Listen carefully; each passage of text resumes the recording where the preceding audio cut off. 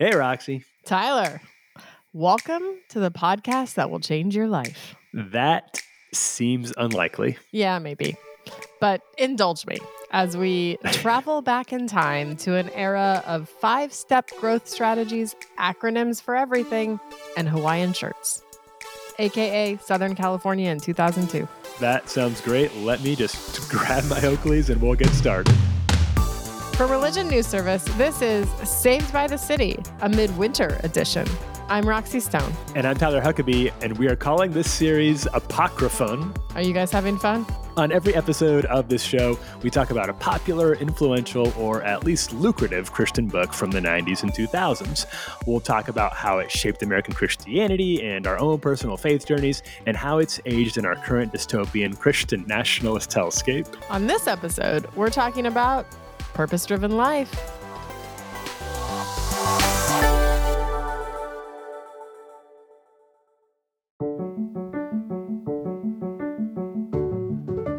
Well, today's book, Purpose-Driven Life, is by a Hawaiian shirt-wearing pastor, Rick Warren.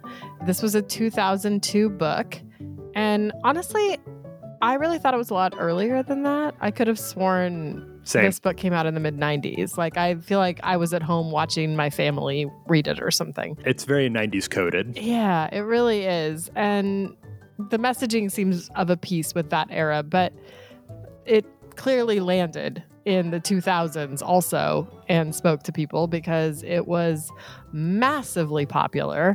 Definitely the most broadly popular book that we are doing on this podcast series. It spent 90 weeks on the New York Times bestseller list. My gosh. And as of 2020, it had sold more than 50 million copies in 85 languages. That is crazy. It is a lot of that, books. even as somebody who knows that and was around for it, I just can't imagine in our current publishing industry ever having anything like that happen again. Those are Harry Potter numbers. Right. Yeah. So what do you remember about this book, Tyler? All I remember is the ubiquity of it. Okay. I believe I was assigned this in a class as here's a Christian book. A class? Well, it was Moody Bible Institute, and this was a very big deal. So I think it was just a way for us to be culturally aware. Mm-hmm. I really could not tell you a single thing about what was in the book, but I do remember that this was just in the water. It was one of those books that was so big that even if you didn't read it, I feel like it was having an impact on you if you were in any way associated with a church. Like Rick Warren was everywhere. Everywhere. So you were at a Christian college, a conservative Christian college. Right. Yeah. Lay out for us where you were in your spiritual journey when this book hit. I was probably at the very beginning of starting to feel like I didn't really need this type of stuff anymore. You know what I mean? I was kind of done, and really to a large degree remain done to this day with Christian nonfiction stuff. Despite this podcast, and maybe because of this podcast, I was reading way more fiction. I've always been when I read, I mostly read fiction. Same. Because I was at a Bible college. I was reading a lot of theology and older stuff, and I think I just kind of probably felt like I was too good for this book in a way that is not super flattering to me and is not actually indicative of the content of the book. But I knew that its impact was enormous. And I remember the church I was going to at the time, they were talking about it. My parents' church was talking about it. I think if you were going to church, they were trying to capture the Saddleback shine. Yeah, everybody was. What Saddleback was doing was going better than probably numbers-wise than any church had ever done in America up to that point. And everyone else was trying to figure out how they were doing it. And Pastor Rick gave them this handbook. I mean, I think when research for this podcast, I read that Saddleback is or was at the time the 6th largest church in America. And that's really saying something when you think about the mega churches in Texas and stuff. Sure. The Joel Osteens of the world. I mean, same. I was in college when it came out. I think it felt a little soft to me, like a sort of softer version of things I'd already been reading and digesting. I'm thinking about when I going to the Passion concert or whatever and being oh, I'm on fire for Jesus. My whole life will be poured out for Jesus, And so this book sort of felt like the more digestible version of that. Yeah, it was kind of like the Diet Passion Conference. Yeah. And it felt very much like my parents' thing. Yeah, agreed. I was at this point already reading a lot of like Rob Bell and Don Miller and these people who felt a little more like they were pushing the boundaries a little more. And Purpose-Driven Life, it seemed very safe. And plus the title was not great. And I remember the cover was like very much like very boring. Felt like it was like the church ladies Bible study, you know? Like I was like, it's not for me. Which is crazy that we had the same thoughts about this, which are pretty negative. And yet this was a like world historic popular book. Yeah. So what do we know? Well, clearly nothing. And it continues to sell like crazy. So, but actually we'll get into this later because I actually found I had mixed feelings going back and rereading, but I think there's some of it where I was like, okay, like I respect this. So what I will say about Purpose-Driven Life is that it insists very persistently that it is not, absolutely is not a self-help book. Okay. Yet it definitely borrows a lot of the language of that genre to make its points that the very best, tried and true way to live a good life is to live according to these 5 distinct principles or purposes. Which that's such a common thing in self-help books is we're not like other self-help books. Yeah. I guess what Purpose-Driven Life could say is we're not like other self-help books because we're Christian, and this is ultimately all based in the Bible and God, and that's probably not something that Dr. Ruth would say about any of her books. Right. So more on the purposes soon, more on the self-help soon, but first. A pop quiz. Oh, no. Yes, indeed. I really enjoyed testing you. I'm not sure I like the on this side of it. Well, you studied this in school and you said they never tested you. So now I will test you on this book. What if straight A's are not my purpose? Well, don't worry. This little quiz will have no impact on your eternal destiny. All right. Well, here we go. All right. A Purpose-Driven Life pop quiz. This book had a fairly iconic opening line. Can you remember it? No. Like not even nothing. Okay. Not even kind of. I will give you 2 hints. Okay. Hint number 1. It is 4 words. Okay. Hint number 2. The first word is it's, and the last word is you.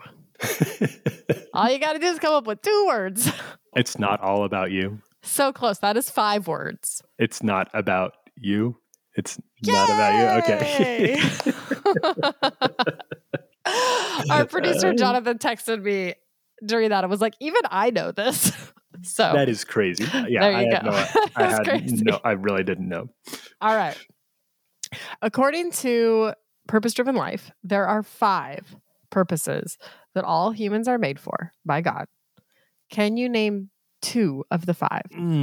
I feel like I do remember these a little bit, only because when I was doing research for our Wild at Heart episode last week, I felt like there was a lot of overlap. More on that later. Oh, okay, good. I didn't mean to steal your thunder. There's something about like a mission or it's not a battle. He doesn't use the word battle, but I feel like there's a mission. And then I do feel like one big one that was really emphasized and became kind of like a reason for existing with a lot of churches was something about living in community or not being alone, right? Is that right? Yeah. Okay. Good. I'm going to give you full points on that one. Wow. All right, I'll take it. Yeah. So 2 of the purposes, the ones that you got, purpose number 2, you were formed for God's family. Okay. Yeah. So that's the community one. And then purpose number 5 is you were made for a mission. Oh, yeah. The other purposes, number 1, you were planned for God's pleasure.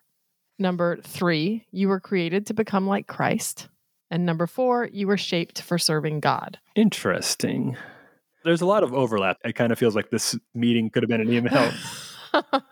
Those all ring a bell, but they all seem vague enough that nobody could possibly really object to them as long as you're like kind of vaguely Christian even. Yes, which is probably why it sold so many copies. All right. Question number 3. What multiple gold-winning Olympian famously had his life changed by this book? Oh, interesting. Multiple gold-winning Olympian. Is it an American Olympian? It is. Okay. Many, many medals. Is it even the most medals? I think it might be the most. Is it Michael still. Phelps? Yes. Okay. He apparently I can't remember who, some other athlete gave it to him while he was in rehab. Yeah, that's right. I And kind it of do really remember impacted that him. story. Yeah. Yeah, that rings a bell. I mean, look, you can't argue with the results. Look what it accomplished. That's right. All right, last one. And it is a multiple choice. Okay. Here we go. Which of these phrases was not in Purpose Driven Life? A, at death you won't leave home, you'll go home. B, many people become bitter rather than better. C, everything that happens to you happens for a reason. Or D, history is his story. I hate that all of these sound very plausible. I'm crapshooting here, but I'm going to say, what was C? Say C again. Everything that happens to you happens for a reason. Let's go with that. Ding, ding, ding. He did not say that. However, he did say everything that happens to you has spiritual significance. Oh, wow. Yeah, it actually sounds almost the same as everything that happens for a reason, but it's a pretty significant difference. It's almost more pressure. I agree with you. Because everything that happens for a reason is at least passive. You can just kind of say, well, maybe I'll figure that one out down the road. But spiritual significance could be good or bad, and it could be like it's an obligation. Yes, exactly. It's an obligation. And I think that might be one of my biggest memories from this book, that sense of pressure or obligation that it seemed to infuse every part of my life with. I think that's broader than just this book for me, at least. This was a message I was getting from so many other channels. Yes. Just indicative of a very common attitude within evangelicalism at the time. Probably still today, for all I know. Indeed, for all we would know. That makes it sound like I'm what is the spiritual significance of being post-evangelical? Of not being evangelical anymore. All right. More on that later. But first, let's talk about why we picked this book. Also, you did great on the pop quiz. Considering I don't remember it, thank you for all the help, especially in that first one. All right. Why'd we pick it? We were a little back and forth going with this book for a minute. I think the main reason that we did is what we've already said. It sold a gazillion copies. Yeah, it would be weird to not talk about this book, given the subject of this podcast. It is still selling a gazillion copies. It will be selling gazillions of copies long after we are all gone. We keep coming at this, but it is hard to overstate the influence that this book had on American Christianity in that era and the way it shaped where we're at today. If you have never heard of this book, and if you've never gone to church, I would say even, your life has probably still been shaped by the impact of this book in one way or another. I find it hard to parse with this book, whether it's like the horse or the cart. Like, did American Christianity of 2002 produce Purpose Driven Life, or did Purpose Driven Life shape American Christianity of 2002? The era was so primed for something like this. You were at the beginning of like counseling being kind of mainstream. Like you didn't have to be a total crackpot to go to counsel. You could just go to get counseling and therapy because you wanted to, you were interested in self-improvement. Right. And then this book dovetails really, really nicely with that fad or that trend of you can be a better self, and does it in a language that feels particularly relevant to the 70% of Americans who still consider themselves a minority somehow of Christians, and say, well, that thing that all your friends are doing that you're hearing about on the radio or on CNN or on NPR, well, here's that for you. Yeah. And it does that very inoffensively in an extremely digestible, easy to read format. As we already said, it was kind of the diet or the light of some of the stuff that maybe we had already read, or that you might have gotten from like My Utmost for His Highest or something like that, or Experiencing God. But this was very much of the seeker-sensitive era. And I think like I would say Rick Warren and Saddleback are paired with Bill Hybels and Willow Creek in this way, where it's like they were the seeker-sensitive model of evangelical church at the time, which meant like anybody could come. It's not super offensive. There's not an altar call every week. Maybe sometimes there was, but it was really meant to not scare people off. Yeah. They had the cafe in the lobby. That was like the first, remember that when that was like weird and rare They have and coffee cool? at their church? Right. And I think that the language was vague enough. It avoided like really theological issues. It avoided anything that would make it niche within Christianity so that it could speak across denominational lines. It could speak to the sort of cultural or nominal Christians. And it did, clearly. Yeah. I think I'm indebted to Mike Cosper at Christianity Today because he talked a little bit about Rick Warren in his Rise and Fall of Mars Hill podcast. And he tied the success of Saddleback very strongly to the growing suburbs. Right. And that there's this new, well, maybe not new, but burgeoning demographic of millions of people. And there was this idea that we need to make church for them, that was happening in the American church at this time. How do we get to where these people are? Which is, on the one hand, understandable. There's people there that they want to go to church too, but it's also a very lucrative market. It's a very comfortable market. This is a market that could and did really keep your church going. So if you can target them, you're going to be swimming in cash. And Rick Warren, maybe inadvertently, maybe not, cracked the code. Yeah, it's hard to say with him. Everything that you read in the book would say that that's not what he's trying to do. I think I always respected that he reversed tithes. I do too. He gives away 90% of his income, maybe more at this point, which when you're selling gazillions of books is easier to do. But he was doing it a long time ago, even before he was like wildly successful. Every interaction I've had with him has honestly been really wonderful. He comes across like a really, really authentic and kind person. And I think that however much I might doubt the sincerity of other people who sort of latched onto the seeker-sensitive movement or see them as a little more opportunistic, I do think that he meant everything he wrote in this book very, very sincerely. Yeah. So last week, we mentioned the movie American Beauty, which came out in 1999. It was Hollywood's depiction of this deep malaise that seemed to have settled on Clinton-era America.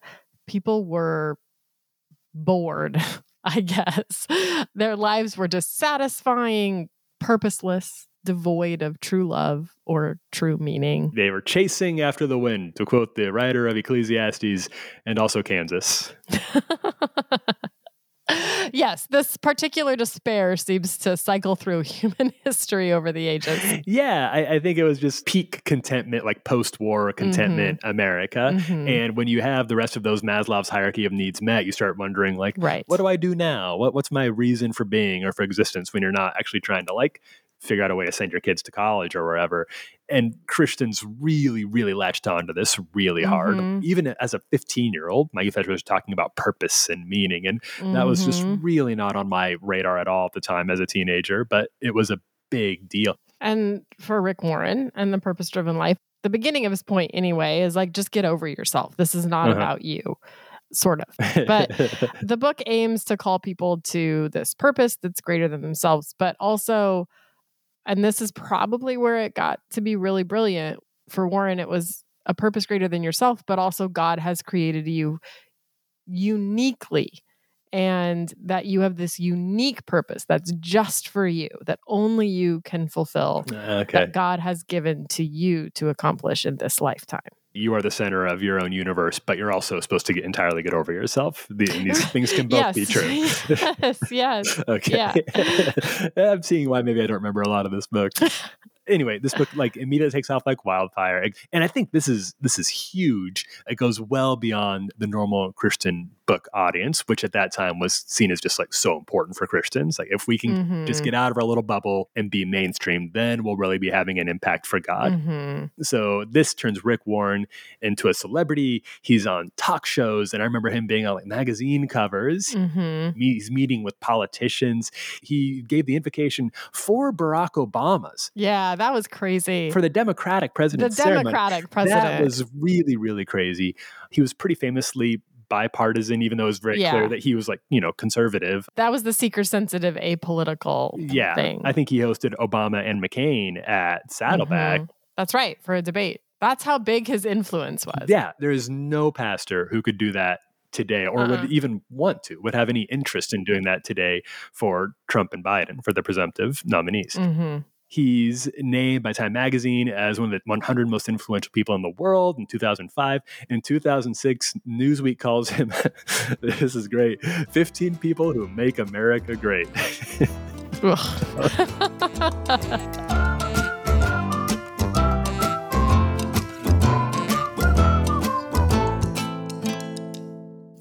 He was America's pastor for a while. But I do think, as we kind of started to allude to, it's worth taking a look at like Rick Warren's context where he actually was a pastor, the place, and how that impacted his church and the book that he wrote. So he's pastor in Lake Forest, California, in the OC. Can we get the opening chords to California?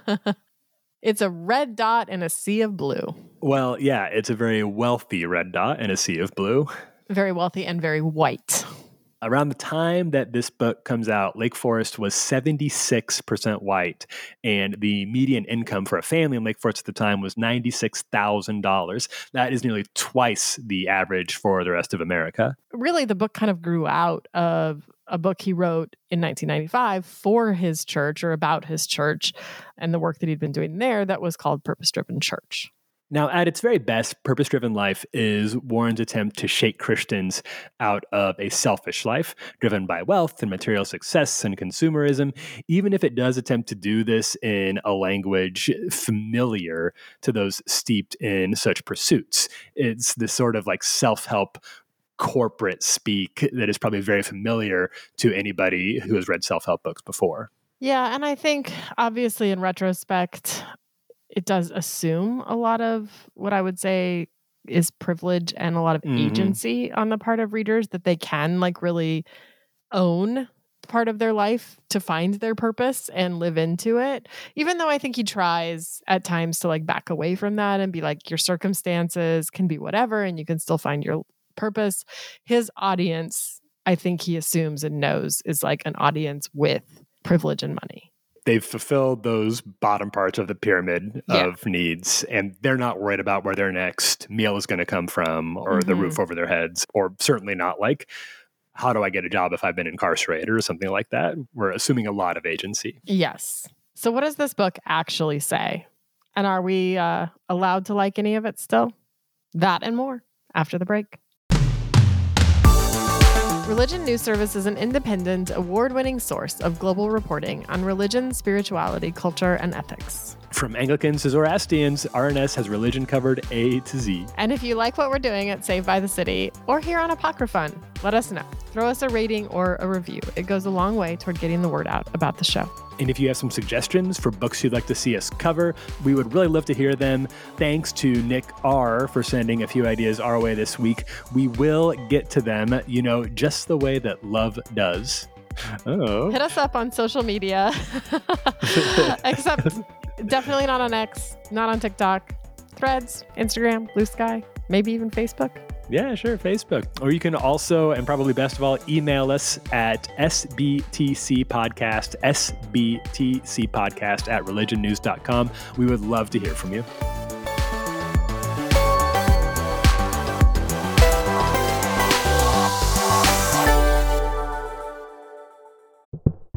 When you hear the word land, what images come to mind? Your local garden, the environment, Mother Earth, 40 acres and a mule. What if I told you that our thoughts about land are rooted in religion, and those religious ideas have transformed American politics? This is Complexified, a podcast for the religiously curious and politically frustrated. In this season of Complexified, we will unearth the different and often unexamined beliefs about land in search of new paths toward a common good.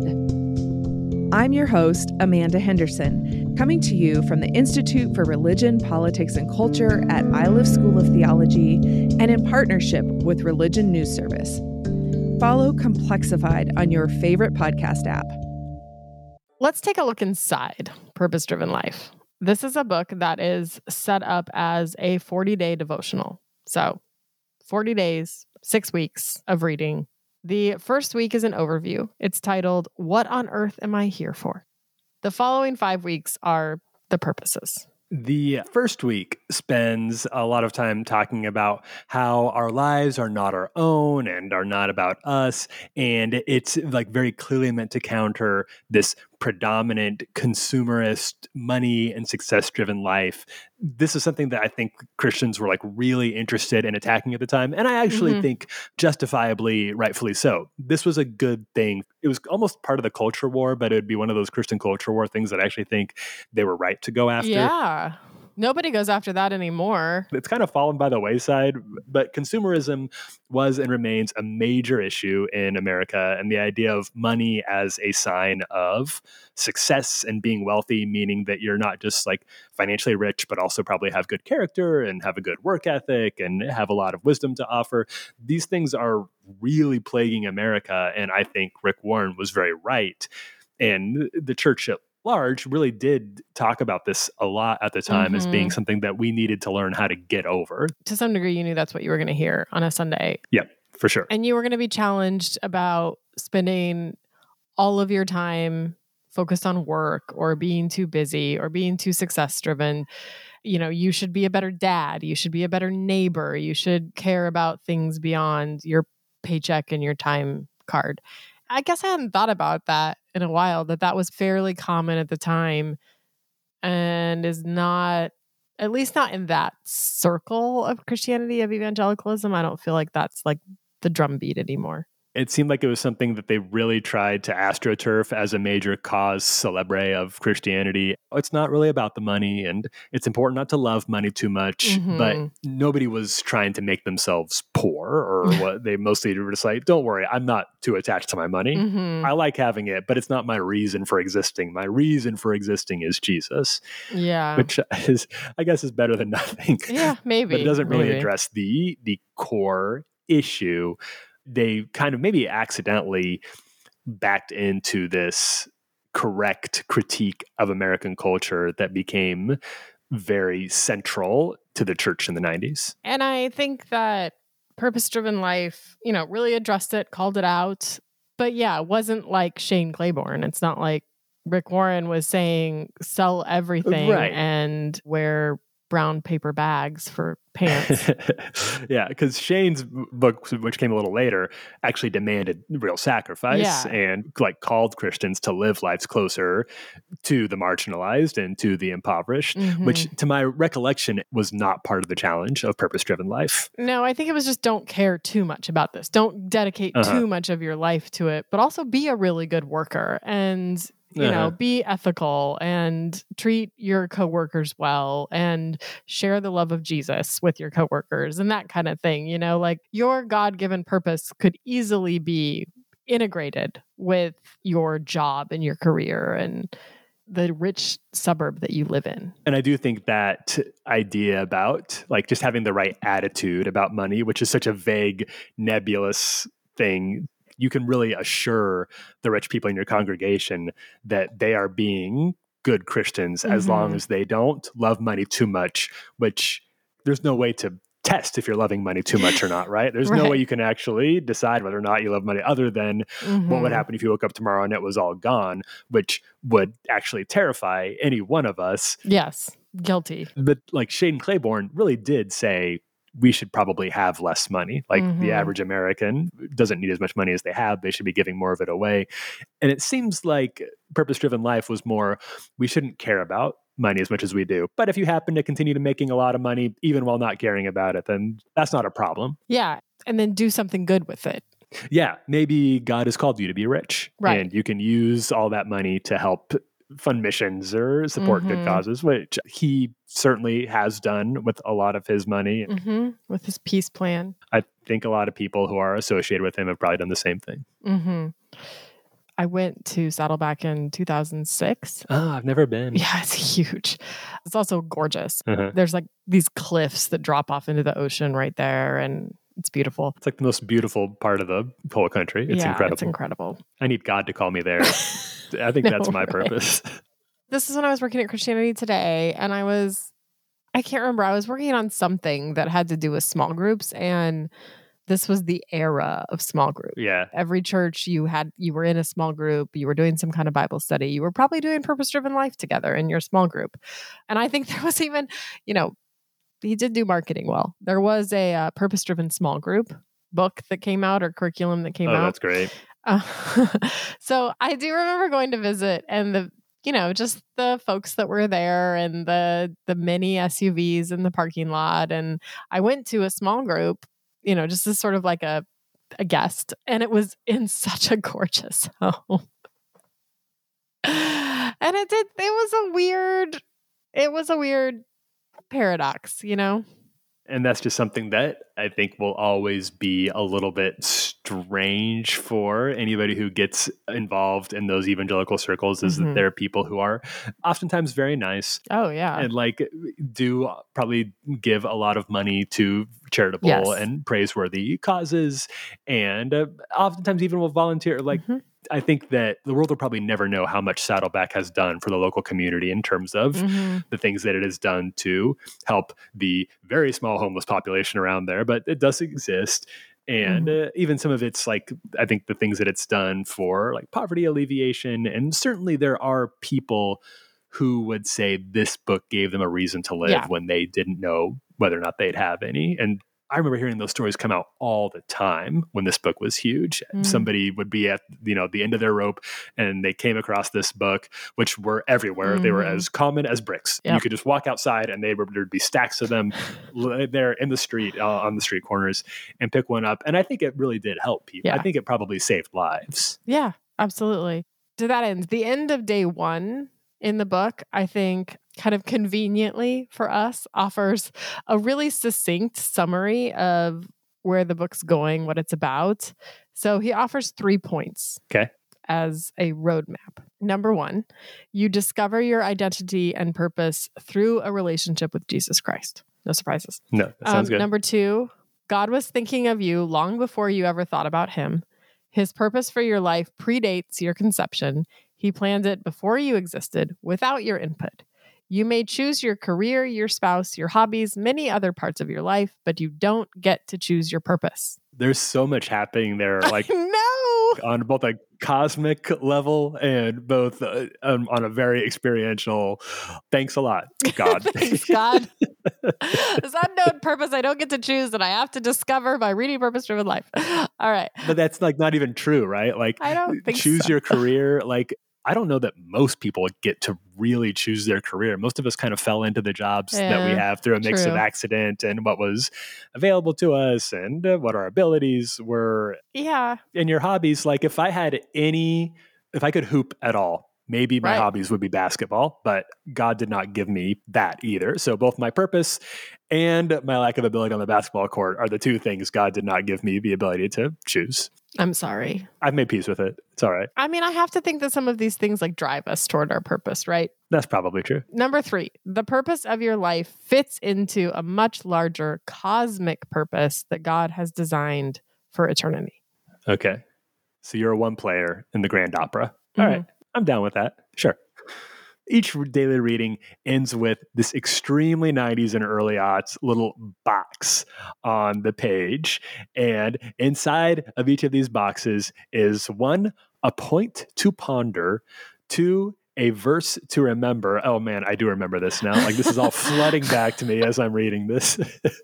And 3, a question to consider. An example from somewhere deep in the middle of the book. All right. Point to ponder for this day. Every temptation is an opportunity to do good. The verse to remember. God blesses the people who patiently endure testing. Afterward, they will receive the crown of life that God has promised to those who love him. James 1:12. The question to consider. What Christ-like character quality can I develop by defeating the most common temptation I face? Tyler, what's your answer? The temptation I face every day is to go up to every kid I see shooting hoops in his front yard and just really show him what's what. And the Christ-like quality I develop by resisting that temptation every time is being a person of a sort of quiet, I know how much skill I have on the court. I don't need to show. And I think Jesus probably felt the same way. Like a humility, a gracious humility. Exactly. Yeah, you got it. You got it. Great. All right. So let's discuss these 5 purposes that Warren says in the book are clearly revealed for our lives through the Bible. Okay. And this is total. Every single person, no matter who you are, these 5 things are going to apply to your life. Yes. And they're in the Bible. Okay. I can't argue with that. Purpose 1 is you were planned for God's pleasure. These have like little daily devotion titles like Becoming Best Friends with God and When God Seems Distant. So this is the first and very nice sounding purpose is that God created you because he wanted to create you. Like you genuinely bring joy to God.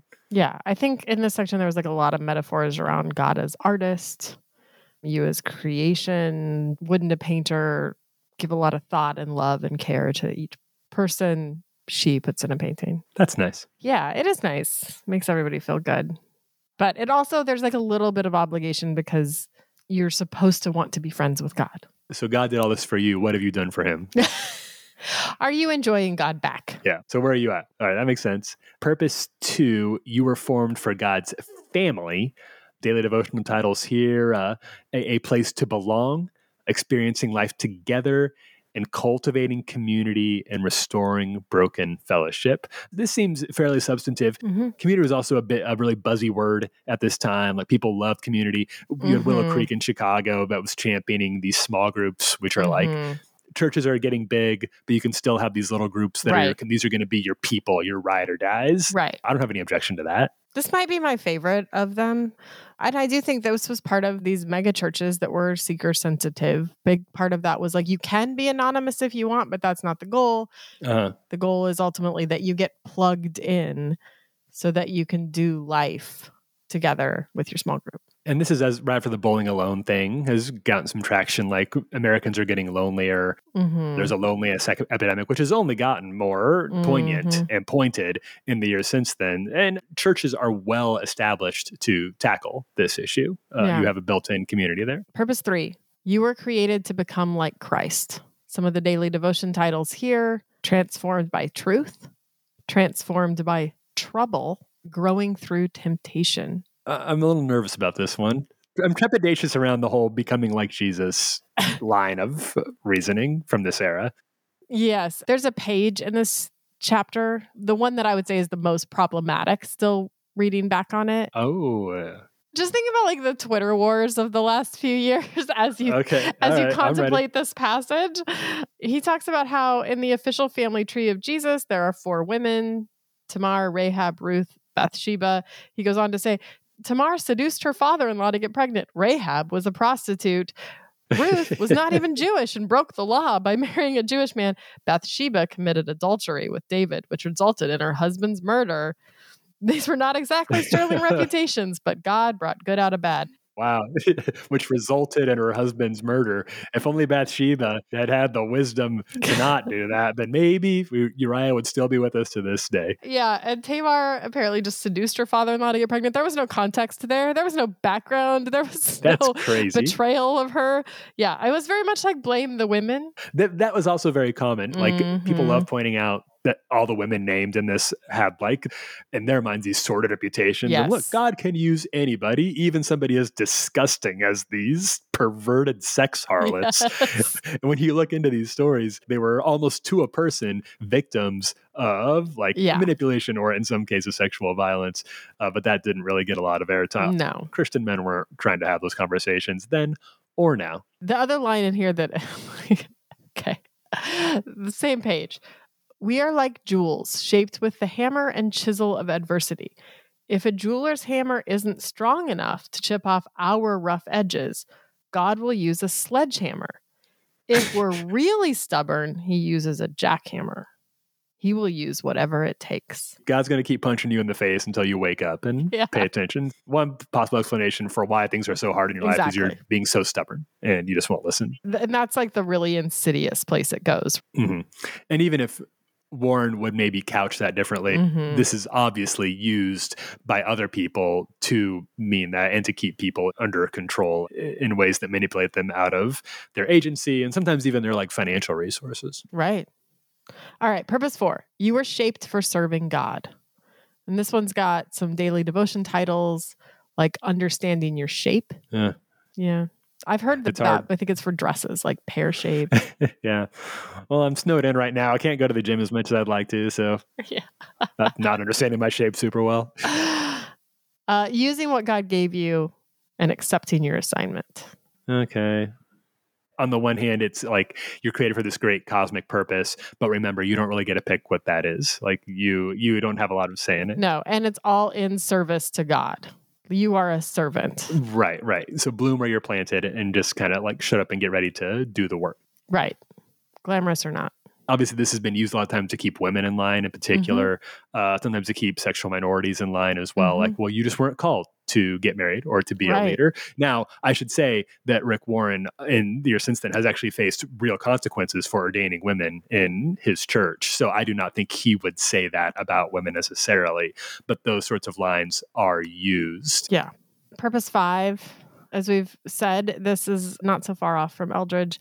You were made for a mission, with some daily devotional titles like Sharing Your Life Message, Balancing Your Life, and Living with Purpose. So that's just kind of like a wrap up. That's the whole point of the book, is that your life has a purpose. And he's Southern Baptist, so there's some of the mission is evangelizing, you know? Yeah. Remember when people cared about that?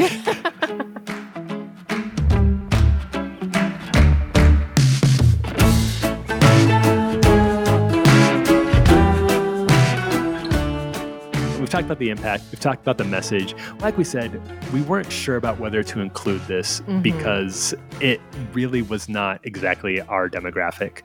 I felt very downstream of this, but even if it wasn't necessarily formative for my faith, it had a huge impact on the culture that me and your spiritual journey developed in. Yeah. I don't remember it impacting me, but when I was rereading some of it for this podcast, there were some lines that I read that I was like, ugh.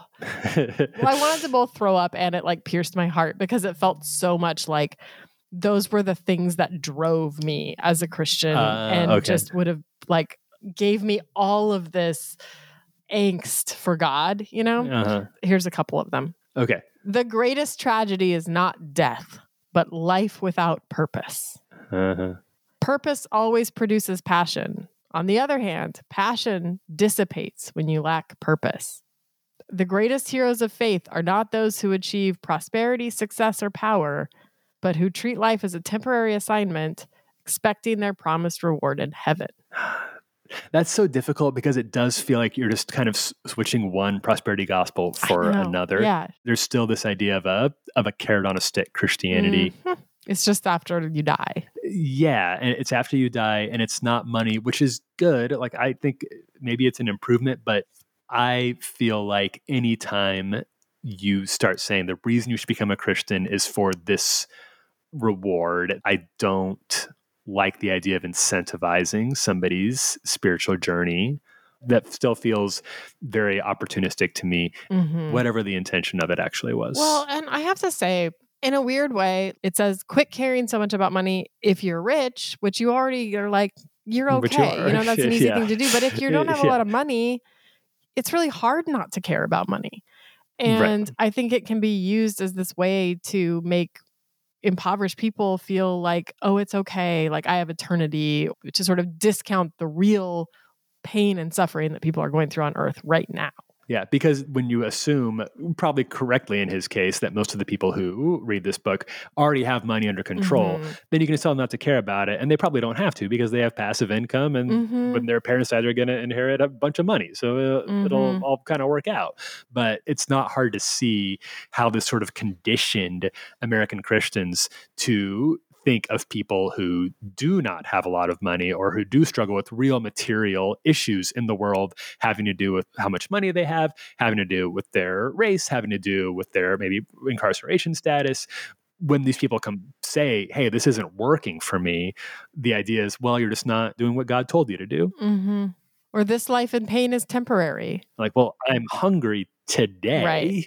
So what do I do about that? That doesn't have to do with my purpose. That has to do with the fact that I need food to eat and Right. my kids are hungry. Yeah, totally. There's another line. It says, don't settle for just achieving the good life because the good life is not enough. And I think that really drove me a lot at the time, like this idea of like, of settling, and that would be really disappointing to God who created me for these amazing things, you know? And so I think that was another thing that wasn't unique to this book, but was very much in the water at the time. Just that pressure. Mm-hmm. I'm thinking about this as a teenager. At that time, you're already so confused and you're so stupid and you're making so many mistakes anyway. And then there's this transcendent significance that's put on top of all of those things. Yeah. It's a lot of pressure for a kid to live with. And part of the reason Purpose-Driven Life takes off at that time is because it makes it sound pretty easy. Mm-hmm. He takes these things that do put a lot of pressure on a lot of people and do seem like they should give you like cosmic anxiety every waking moment of the day. But he breaks them up into digestible, bite-sized pieces that aren't super offensive and that really do scratch the itch of, but God's on your side. He made you for a purpose. You've got this. God's got you. So it goes down a lot easier. What do you think of this book in retrospect? Where does it land now? I feel like, in large part, the mainstream white evangelicalism of the country has moved away from this book.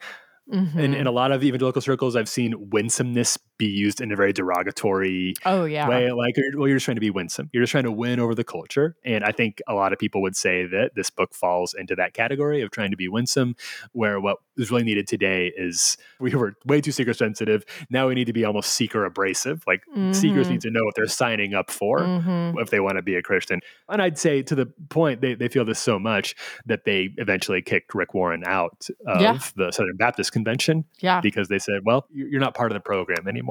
We're trying something different now. We're back to real, hard, tough Christianity.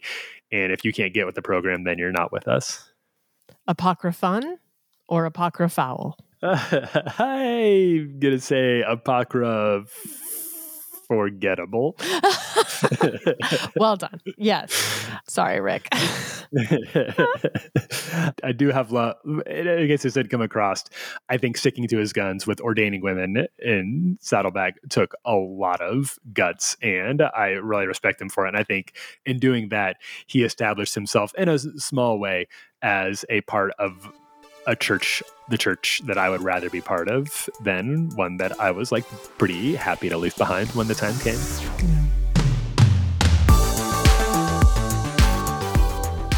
ApocryFUN is a project of Saved by the City and is a religion news service production. Senior producer is Jay Woodward, and the consulting editor is Paul O'Donnell. We get production assistance from Elizabeth Joy Wyndham and Julia Wyndham. Chaz Russo put together our look, and Martin Fowler wrote our theme music. We are Roxy Stone. And Tyler Huckabee. California. California. Here we go.